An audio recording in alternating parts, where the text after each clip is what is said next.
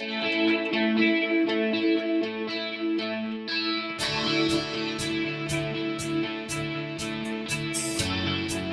everyone to the Solutions Brewing Podcast. I'm Brendan Piepa. I'm here with my two colleagues and co-owners, Rob Kalchuk, Stephen Sock, and today we're going to be talking about a subject that I know relatively little about, which is a stuck mash or stuck launders. I guess just to give a little context on the why I know very little about this, I started my home brewing with Brew in a Bag, which has, as a one-pot system, some advantages, but one of the disadvantages is you kind of grow up in ignorance a little bit. So with that, I'll hand it over to Rob to explain what we're talking about and why it matters. Sure. I guess maybe some terminology for people that don't know is the mash is where you're soaking the grain in water. So you're basically just steeping grains. It's like making sugary tea. But there's like an interchangeable term, and sometimes like I got confused when hearing this one too, is sometimes you hear people that they're lautering or mashing. I was like, what the heck is a lautering? Or a lauter tun or a mash tun? And it's really the same thing. It's just another fancy way of saying it. But really, when you're talking about stuck mashes, it's not really the mash itself that gets stuck, because it's just grain soaking. It's when you're trying to get all that liquid, that wort, out of your mash tun, your lauter tun, into your boil kettle.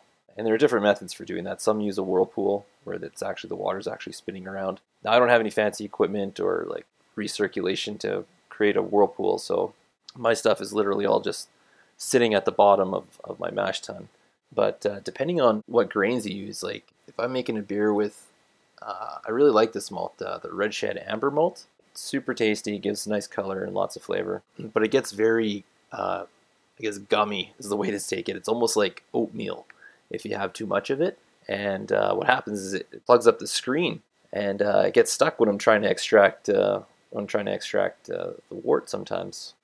So I mean, ways that I've tried to get around it is, the first time it happens, you're just totally pooched. There's nothing you can do about it. It's just like you're stuck, and you're hoping that you didn't use so much of this like weird malt or whatever that's totally gummed up the system. Whereas I've been able to take like a large spoon or a mash paddle and just kind of like give everything a re-stir to kind of try and resettle everything, move things out of the way, and also your flow rate. If you try to go too fast, I found that it'll pack the grain too tight, and the water won't get through. Your like grain bed filter will basically be way too tight, be over filter. So filter it just blocks. So like kind of like figuring out the rate for yours, and I found that like I have a ball valve on my mash tun. I find if I just open it halfway, that ends up being perfect. So it's kind of something that people can watch out for. The other way is if you know that you're going to have trouble, so you can add stuff that doesn't add anything to the beer, like rice hulls or something, which are basically just straw. You're adding at the bottom, and it's just meant to act as an additional blocker or protective cover for your little mesh or your false bottom to help it go through. But so generally it happens when you have like a high specialty malt count, not usually when you're doing your basic 2-row or 6-row or Munich kind of base. It's when you get into like the weird specialty stuff, right? Pretty much, yeah. I think it's more with malts that have like really high protein, like oats in this amber malt. I don't know what it is that's in it, but yeah, it just gets very thick, like an oatmeal or a gruel. You know what I'm talking about? Like it gets that like super thick consistency, and yeah, it just the water just can't flow through it. Okay. Yeah, because like Brendan, since we did start off very similarly, I also have, in my home brewing experience, have never experienced this because it's all been brew in a bag. Though there is sometimes when you're trying to get the most, like when you're sparging and you're trying to get as much of that wort out, it'll get trapped. If you're right, if it's a high specialty gun, you get that oatmeal consistency in the bag. But at that point, since you have a mesh bag around it, you can usually just, spoon the crap out of it and mix some water in there and get it squeezed out. So you can pick up and squeeze the bag. It's harder to do that when you have a mash tun. The significant extra surface area you have with the bag is a benefit there. So again, kind of grew up in ignorance about this because you always just let the bag drip for a while and you end up with what you need. But that's super convenient because I've never done the brew in a bag before.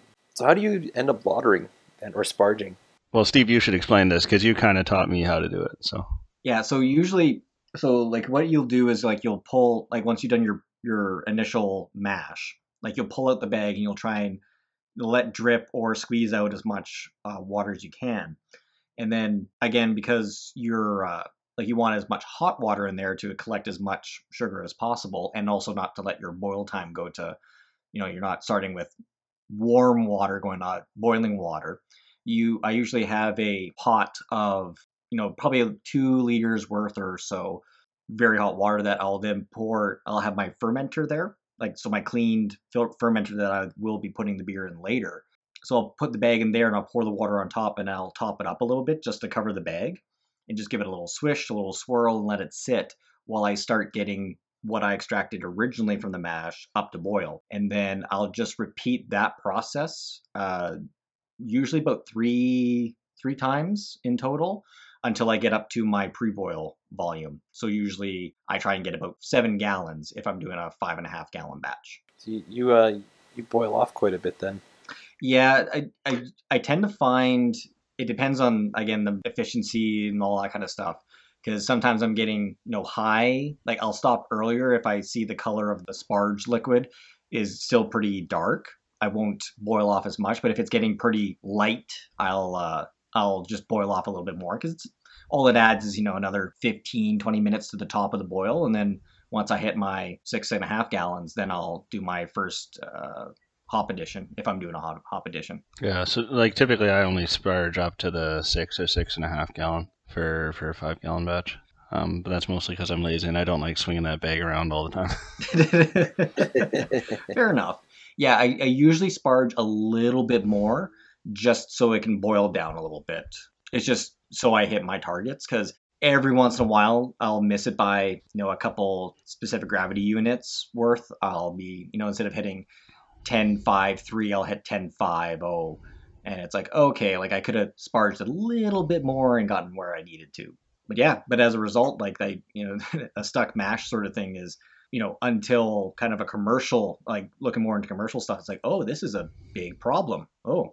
Yeah, especially when you can't just swing a big bag around, or even in my case, you can't just take a mash paddle and shift things around. This is too much volume. No, plugged pipe is a real issue. Or well, it'd be a plug screen, I guess, at this point. Plugged filter. Very. So I'll admit I went into this discussion with a kind of a misconception about what we were going to talk about because there's a process, an enzyme change process that's happening during the mash, and there's the potential for that to be either halted prematurely or to lose that based on temperature. Is that something that you guys have any experience in kind of either identifying or working with? Or I have never tried to identify it, although I've read some tests that you can do on your home brews. No, you know what? I haven't noticed any problems with that. It's just like managing temperature, right? Now I just use a little igloo cooler for my home brew, so it's kind of I don't have any way of really managing temperature other than just whatever hot water you put in, and you hope it doesn't like fade out. But the only reason I've ever had heat fade out is because I didn't have the lid closed properly. Otherwise, it holds temperature just fine. What do you usually use for strike temperature then? Do you kind of just go with whatever you want your mash to be, or do you elevate it a little bit? My strike, I go like the water that I put into the grain is 80, and then I usually with all the grain and the temperature of the ton, that usually drops to about 70. So it'll sit at 70, and then it'll be there for an hour. And then it usually comes out, I usually get it about 68. So usually I only lose like a couple degrees in the full hour that it's sitting there. Mm-hmm. Yeah, everything's just kind of warming up the grain as opposed to losing it through the ton. Again, I've never actually done any testing, but it's one of those things that I've kind of considered trying. Is it just setting it up and then taking little samples at different times to see if you actually need the full hour for the conversion, or if there's further optimization that can be done on that process just to kind of speed things up. I imagine it's different for every beer, but there are some really quick ones. I was reading, this was a few months ago, but there are guys that they'll only do like a 40-minute mash or less, because like that's the thing with all, like 90% of the grains that you will use in your process are already ready to be be put into mash. Like they're ready to go. Like they don't need like a 2-step or a 3-step process. So generally you can just throw everything you have in and go to town. But yeah, I've read ones that they basically do like a 40-minute mash, and like they still get their full conversion. They get their target pre-boil, specific gravity, and then they just go from there. That's interesting. Well, something I think worth exploring for the broader commercial application. I mean, if you can, like, time is money once you get to that scale, right? So anytime you can shave off a little bit for either just heating or insulation or anything. Yeah, and like there's even guys now, because like the Kvex yeast strain. So because it does so well with temperature and with time, like it really attenuates really, really fast. Guys are doing, I think it's like weak brews that they'll brew, do the yeast, and then like cold crash it, keg it in a week, and their product is good. Like there was one in the U.S. I think it was in Oregon. I'd have to look up the brewery that was doing it, but yeah, all their brews, instead of like the standard 3 to 4 weeks for from start to finish of a beer, they were doing it in a week. Now there's time is money. Absolutely. Yeah, well, I mean, you're cutting the whole process down by half. But yeah, they had to use that yeast. They weren't making anything too complex. Like it was a Pilsner malt or a 2-row malt. Like it wasn't anything too complex than that, and like no dry hopping, nothing like that. So yeah, that's when our physical location opens, we can kind of experiment with. Absolutely. Yeah. We got some simple beers that don't have a lot of complex mash processes or very special grains in them. I'm sure we can make something work there. Yeah, so that's why we got to have that tap at the front, do an A/B testing. So we'll test like standard beer, we'll test the fast beer, and then we'll get people to just be like, which one do you like better? You never know. Yeah, I think that's the part I'm most excited for about opening your own place, is just being able to have time and capacity, and I wanted to use the word guinea pigs, but I don't want to call people guinea pigs. But have a bunch of testers or people willing to. Willing testers is a good way to go. Yeah. No guinea pigs here. Yeah, no. Yeah, we're not going to try to round everybody up in the back and chain them down and try force feed them beer or anything like that. But because that's the fun part, right? The experimentation is fun. It's fun to try new things, and of course you also want people to like it too. It's not a lot of fun to make something that nobody wants to touch. Right. Actually, that's probably a good topic for next time, going over our failures or something like that. We'll times you made a beer and you went, oh dear God, no. Yes, I like that. Tune in next time or some later time when we talk about our fuck ups. Yeah. And everyone screws up, so don't feel bad. Everyone does. Yeah. No, sorry. Let me rephrase that. When we talk about our learning experiences. Learning experiences, that's right, yeah.